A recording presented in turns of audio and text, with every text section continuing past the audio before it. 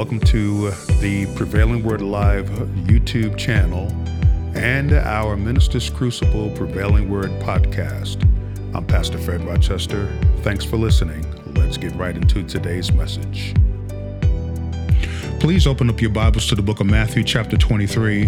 This is exclusively for preachers and ministers, but those of you that may be in the body of Christ, well, you can listen in on this conversation because the last major sermon that Jesus preached was in the book of Matthew chapter 23, and he specifically addressed it to the Sanhedrin, meaning the Sadducees and the Pharisees, the spiritual leaders of the day. And these scriptures really point to the fact that they were hypocrites in their own right. And so if we would learn from this lesson, we would avoid the mistakes that the Sanhedrin made and really take a good look at ourselves and begin to see that Jesus was serious about teaching the Sanhedrin what it is to be a leader, but also to reveal in their hearts that they were hypocrites.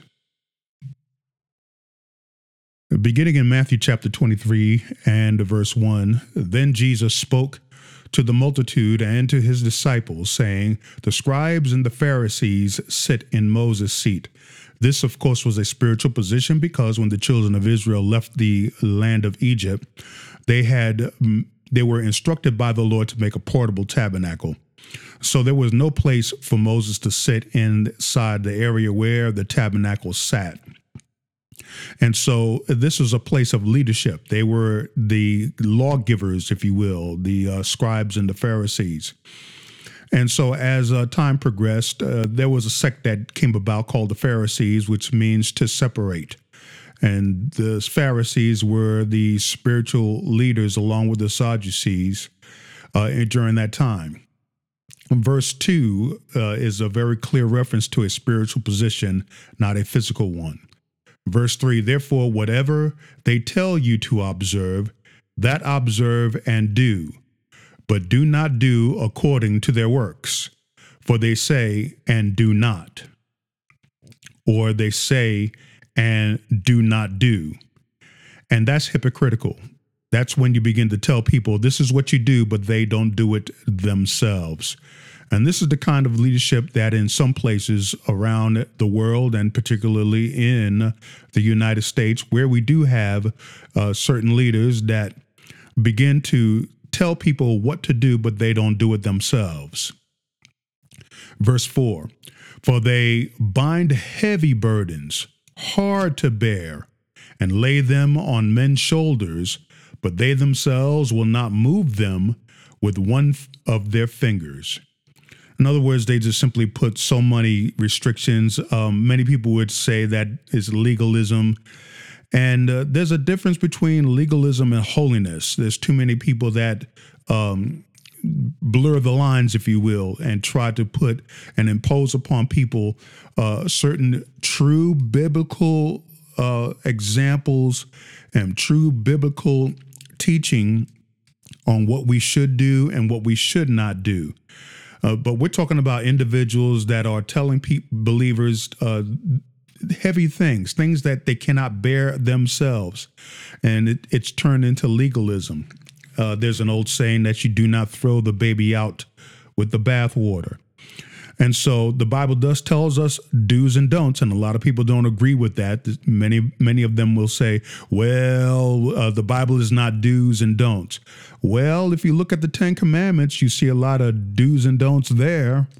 If you look in the book of Ephesians, there's a lot of do's and don'ts there.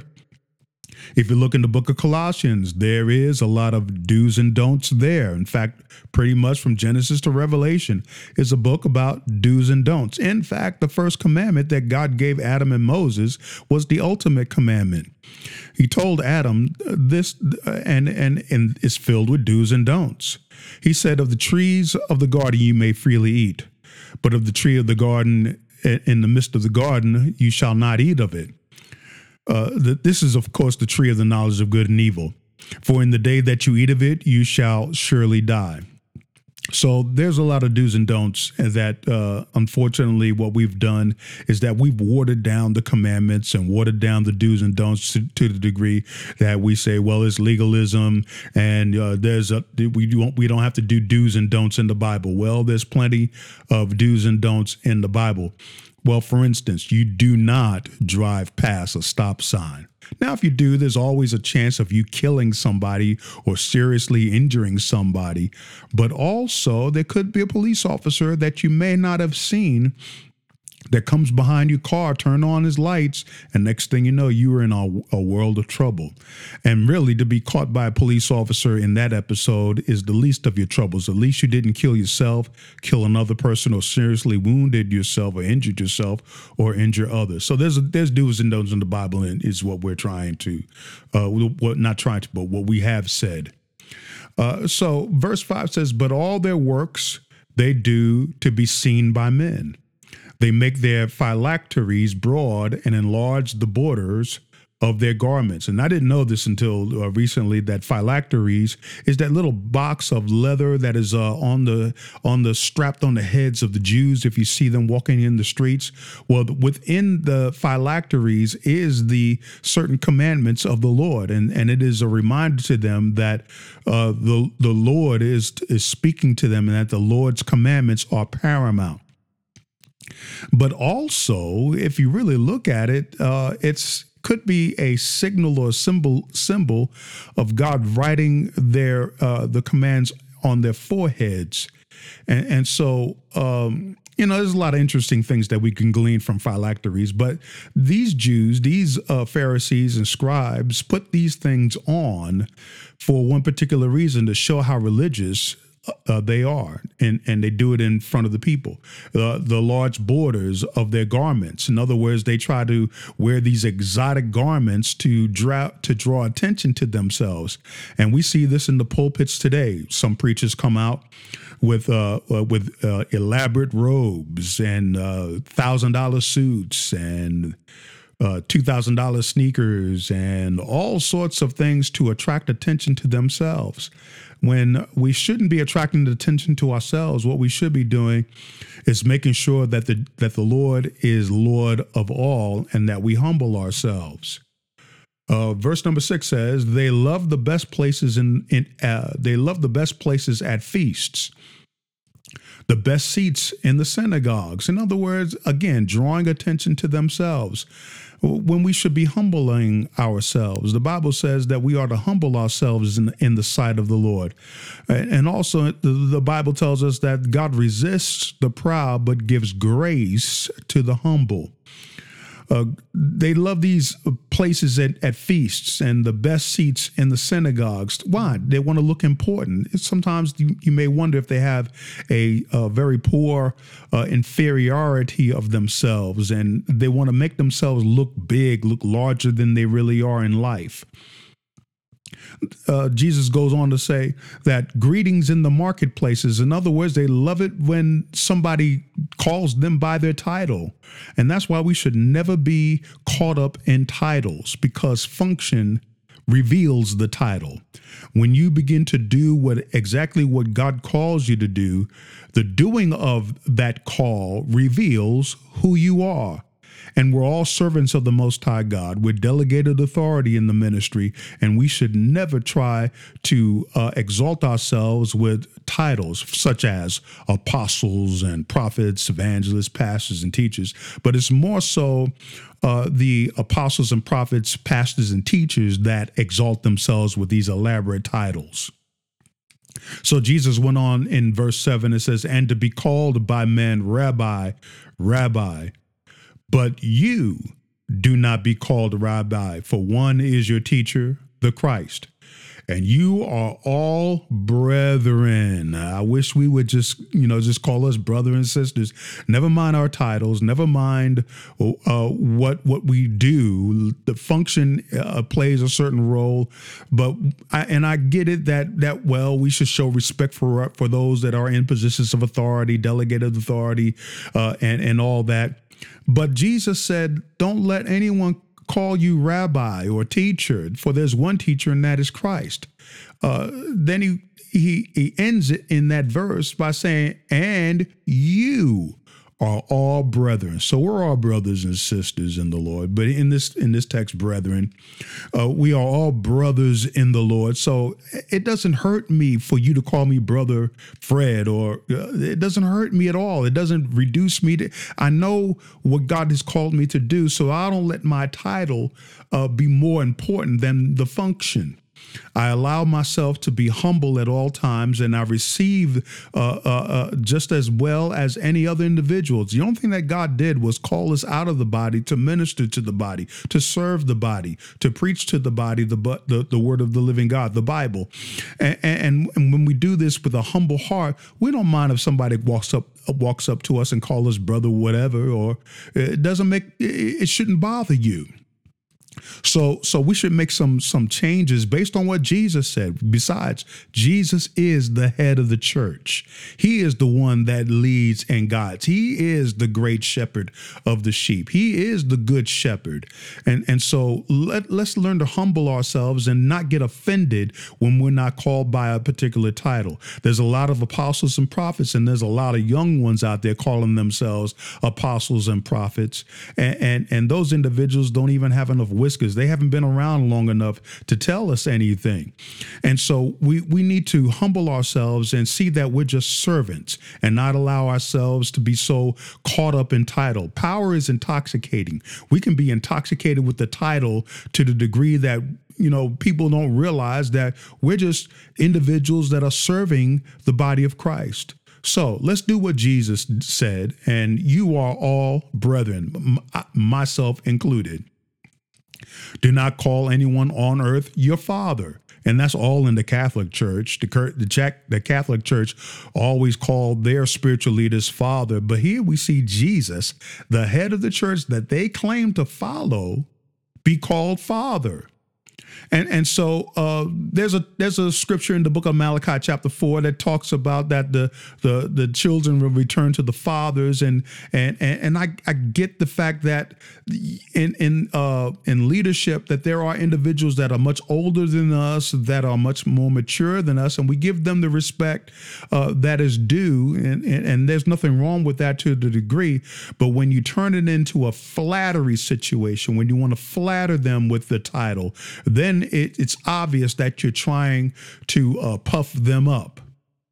So let's be careful along those lines. And you may not agree, and that's well within your good. You probably prefer that people call you apostle so-and-so and prophet so-and-so and whatnot. But if we're really following the head of the church, we will not be offended if someone walks up to us and call us brother. So Jesus said this. He says, and do not be called teachers, for one is your teacher, the Christ. But he who is greatest among you shall be your servant. In other words, somebody that comes in and they all that great, coming in looking like a bishop, looking like a prophet, looking like whatever. Well, we ought to be servants. A servant is a slave. We are to help individuals grow and mature in Christ without exalting ourselves above them. And whoever exalts himself will be humbled, and he who humbles himself will be exalted. And the Lord gave me this, and it's the Holy Spirit really revealed to me what ministry is about. And then he said that humility and humbleness of mind. Humility and humbleness of mind. These are very important because you can get puffed up real quick, thinking that you're so anointed and so great among the people that you can do no wrong. And then all of a sudden you find yourself doing something that may be well against the scriptures or making a mistake, which should humble ourselves. Well, that's why God gave Paul rather a messenger of Satan to buffet him, so that way he wouldn't be exalted because of the revelations that he was receiving from the Holy Spirit. He didn't want to lose Paul. And so Paul was constantly beaten, constantly harassed, constantly smacked. constantly dealt with, so that way he would remain humble, because God knew that that would be the only thing that would keep Paul humble. And so if we don't have humbleness of mind, and if we don't walk in humility, the Lord will bring about humiliation. And that's basically what Jesus is saying in verse 12, that whoever exalts himself will be humbled. Not might be, not perhaps may be humbled, but he said will be humbled. And he who humbles himself will be exalted. In other words, you won't make a big show about it. You won't have a big title over your name. You won't have your name flashing in lights.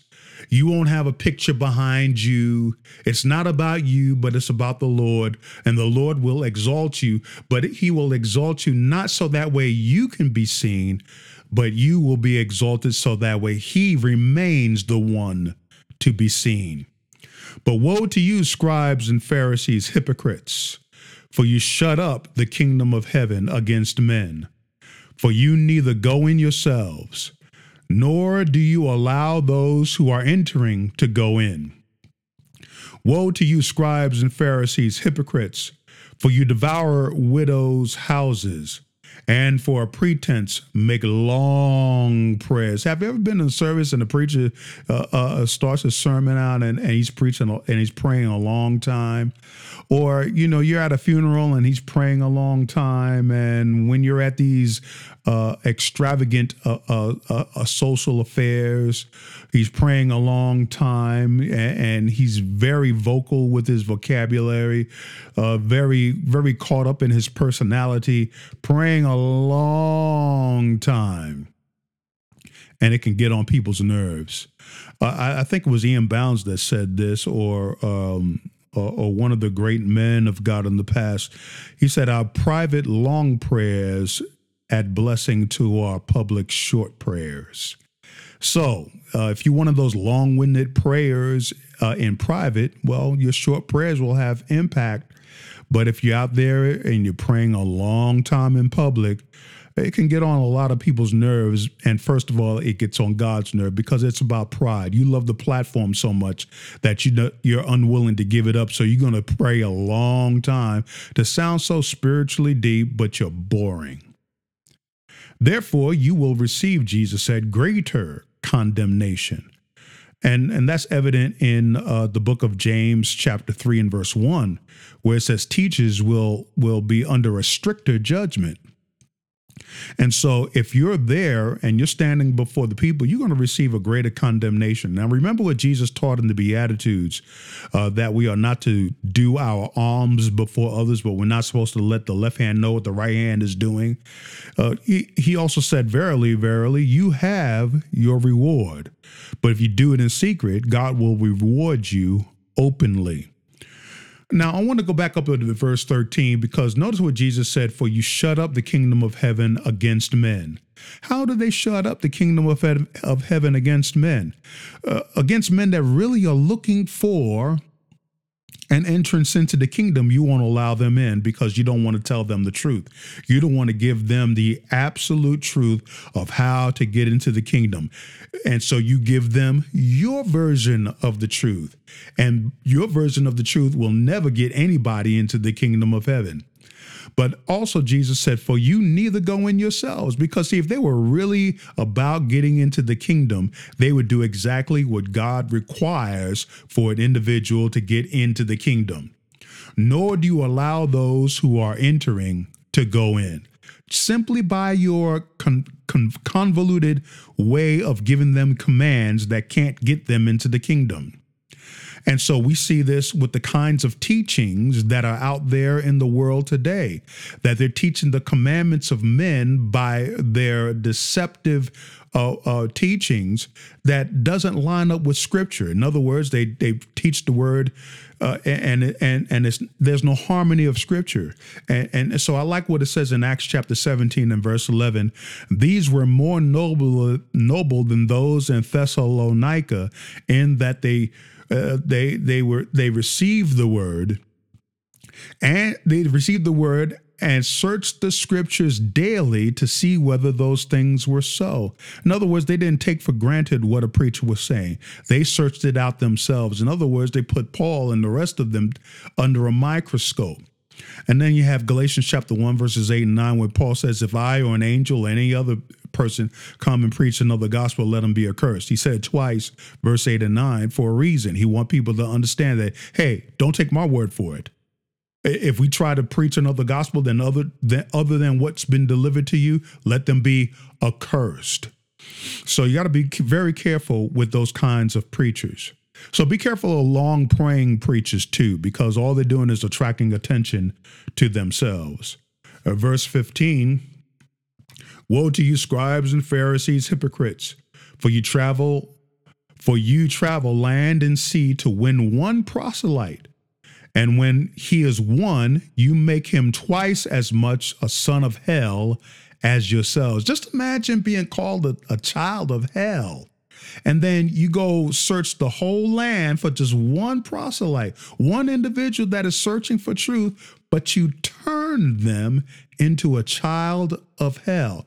In other words, you've taught them commands that weren't the commandments of the Lord. And next thing you know, they are children of hell. They turn into demons. We see this in the life of Paul. Paul, when the gospel came out, he was raving mad. I mean, they turned Paul into a Pharisee that hated Christ, that hated the gospel.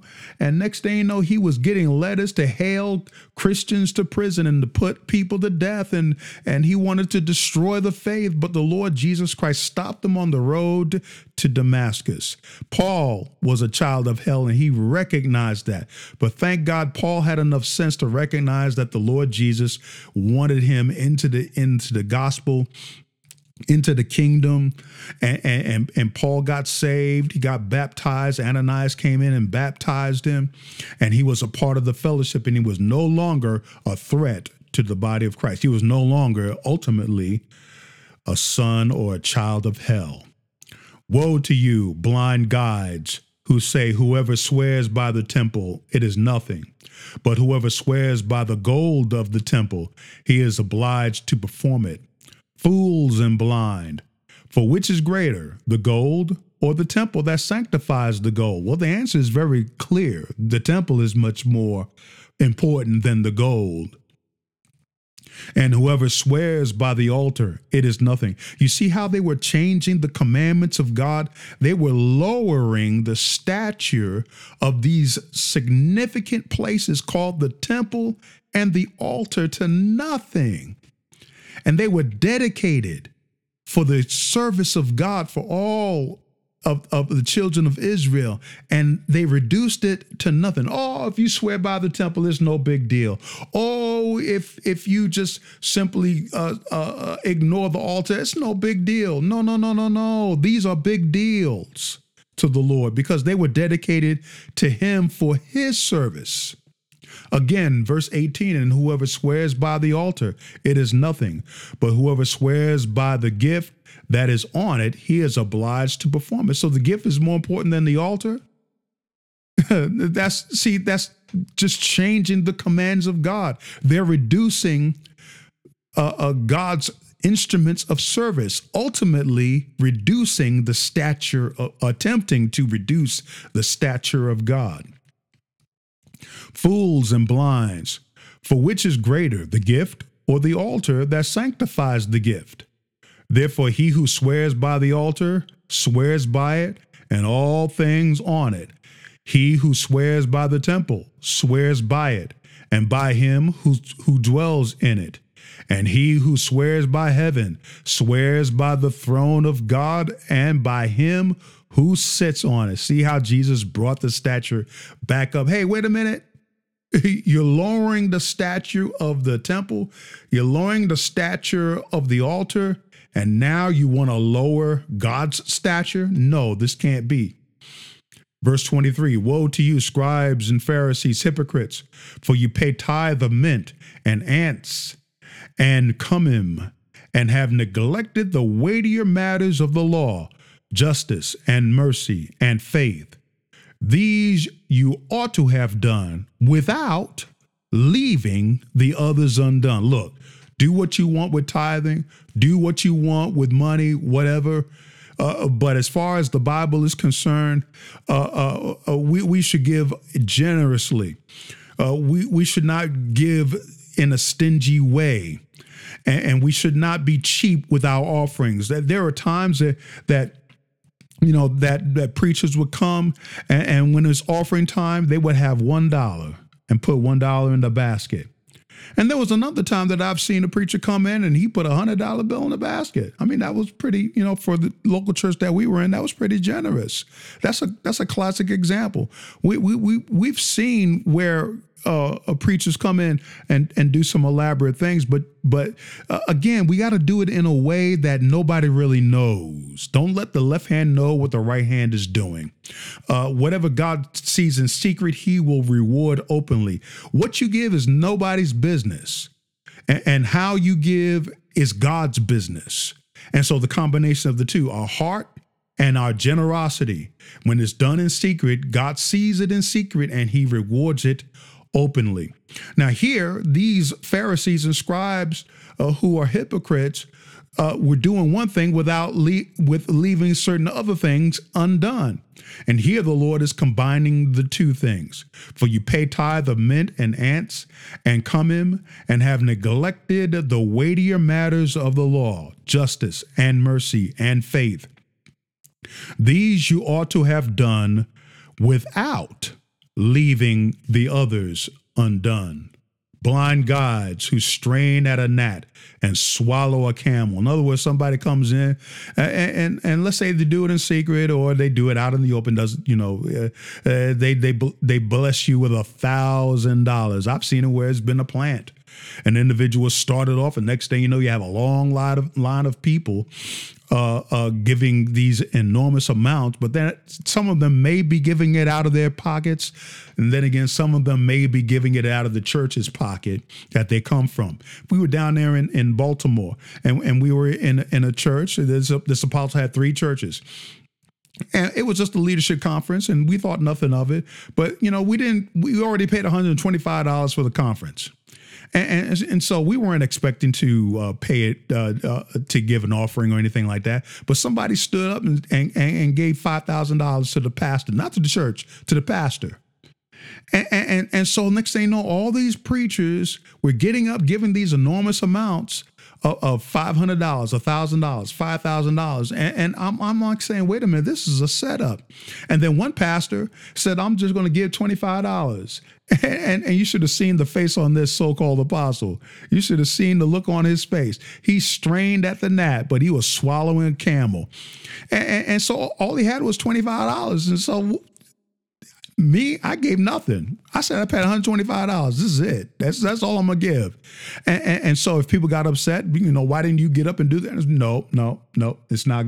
I can't witness to the fact that this is God. Never been back to Baltimore since, because you begin to see how these pastors are setting up places in such a way where it becomes a money scheme, a pyramid scheme, a spiritual pyramid scheme.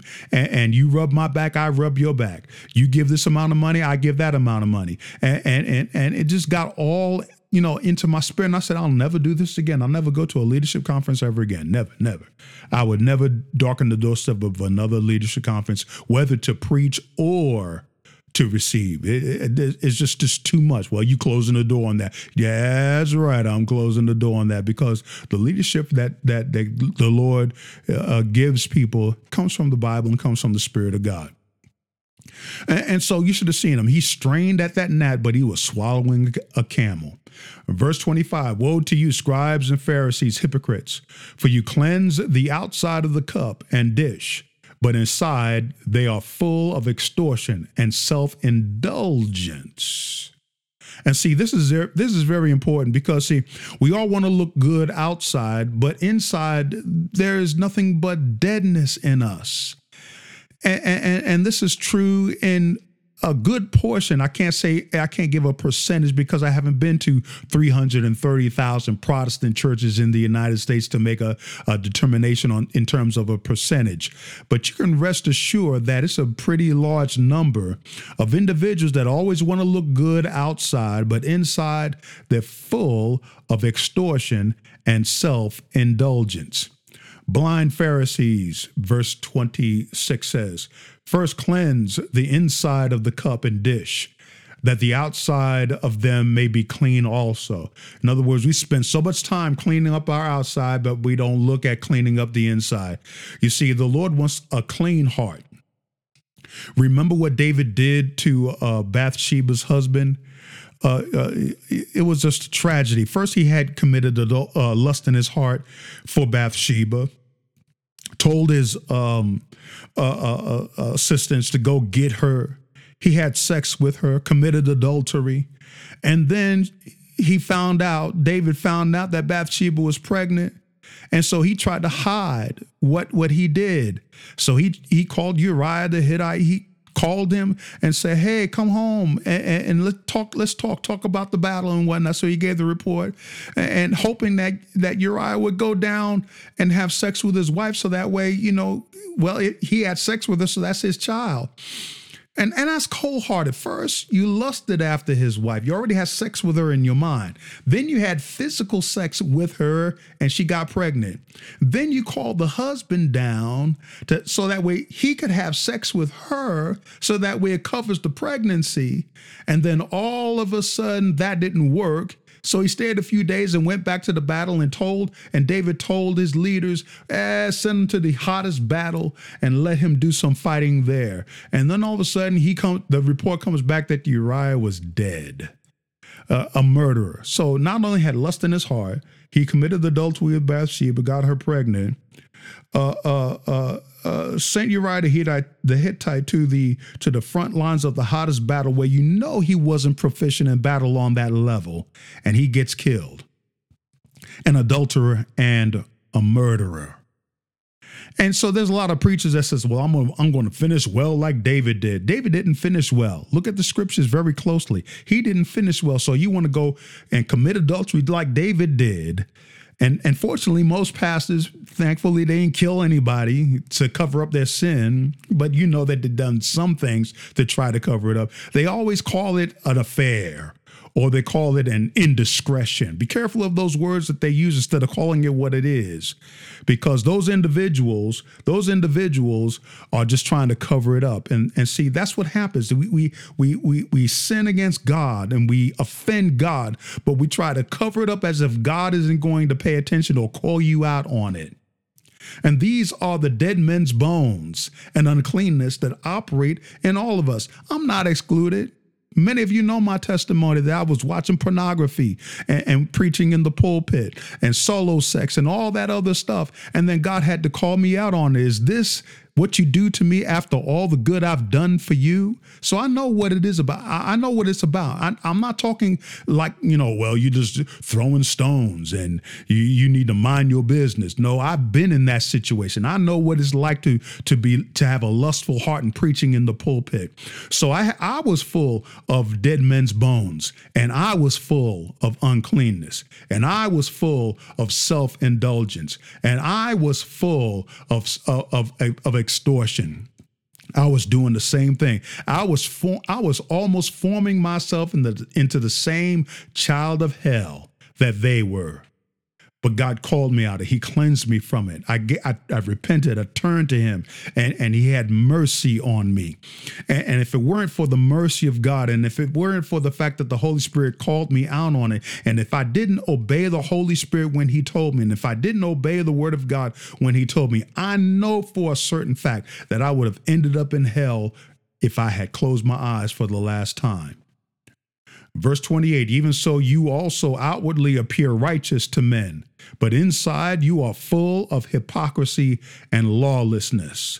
Woe to you, scribes and Pharisees, hypocrites, because you build the tombs of the prophets and adorn the monuments of the righteous, and say, if we had lived in the days of our fathers, we would not have been partakers with them in the blood of the prophets. Can you see the pride that was in their hearts?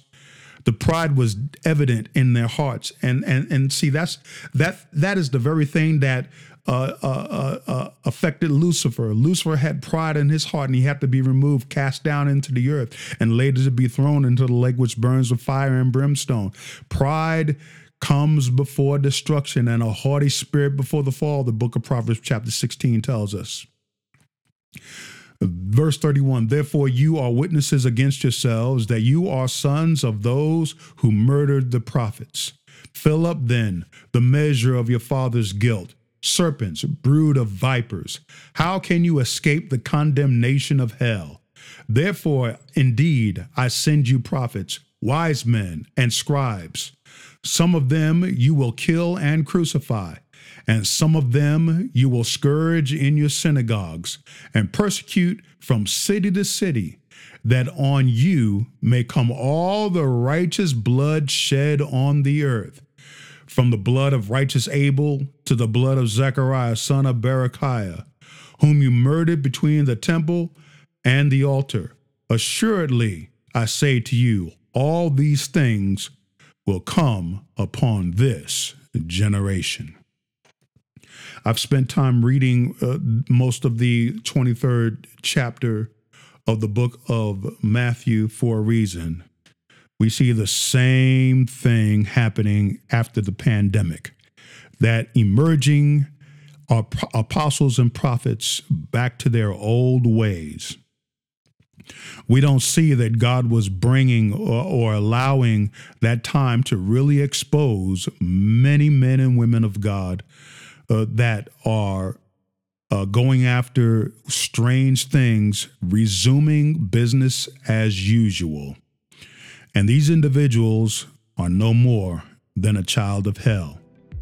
And I encourage you that if you are on this path, you begin to see where you are and take note. Because if you do not take note where you are, certainly you're a child of hell. And certainly you will not escape the condemnation that is coming. This is the Minister's Crucible on the Prevailing Word podcast. I'm Fred Rochester. Thanks for listening.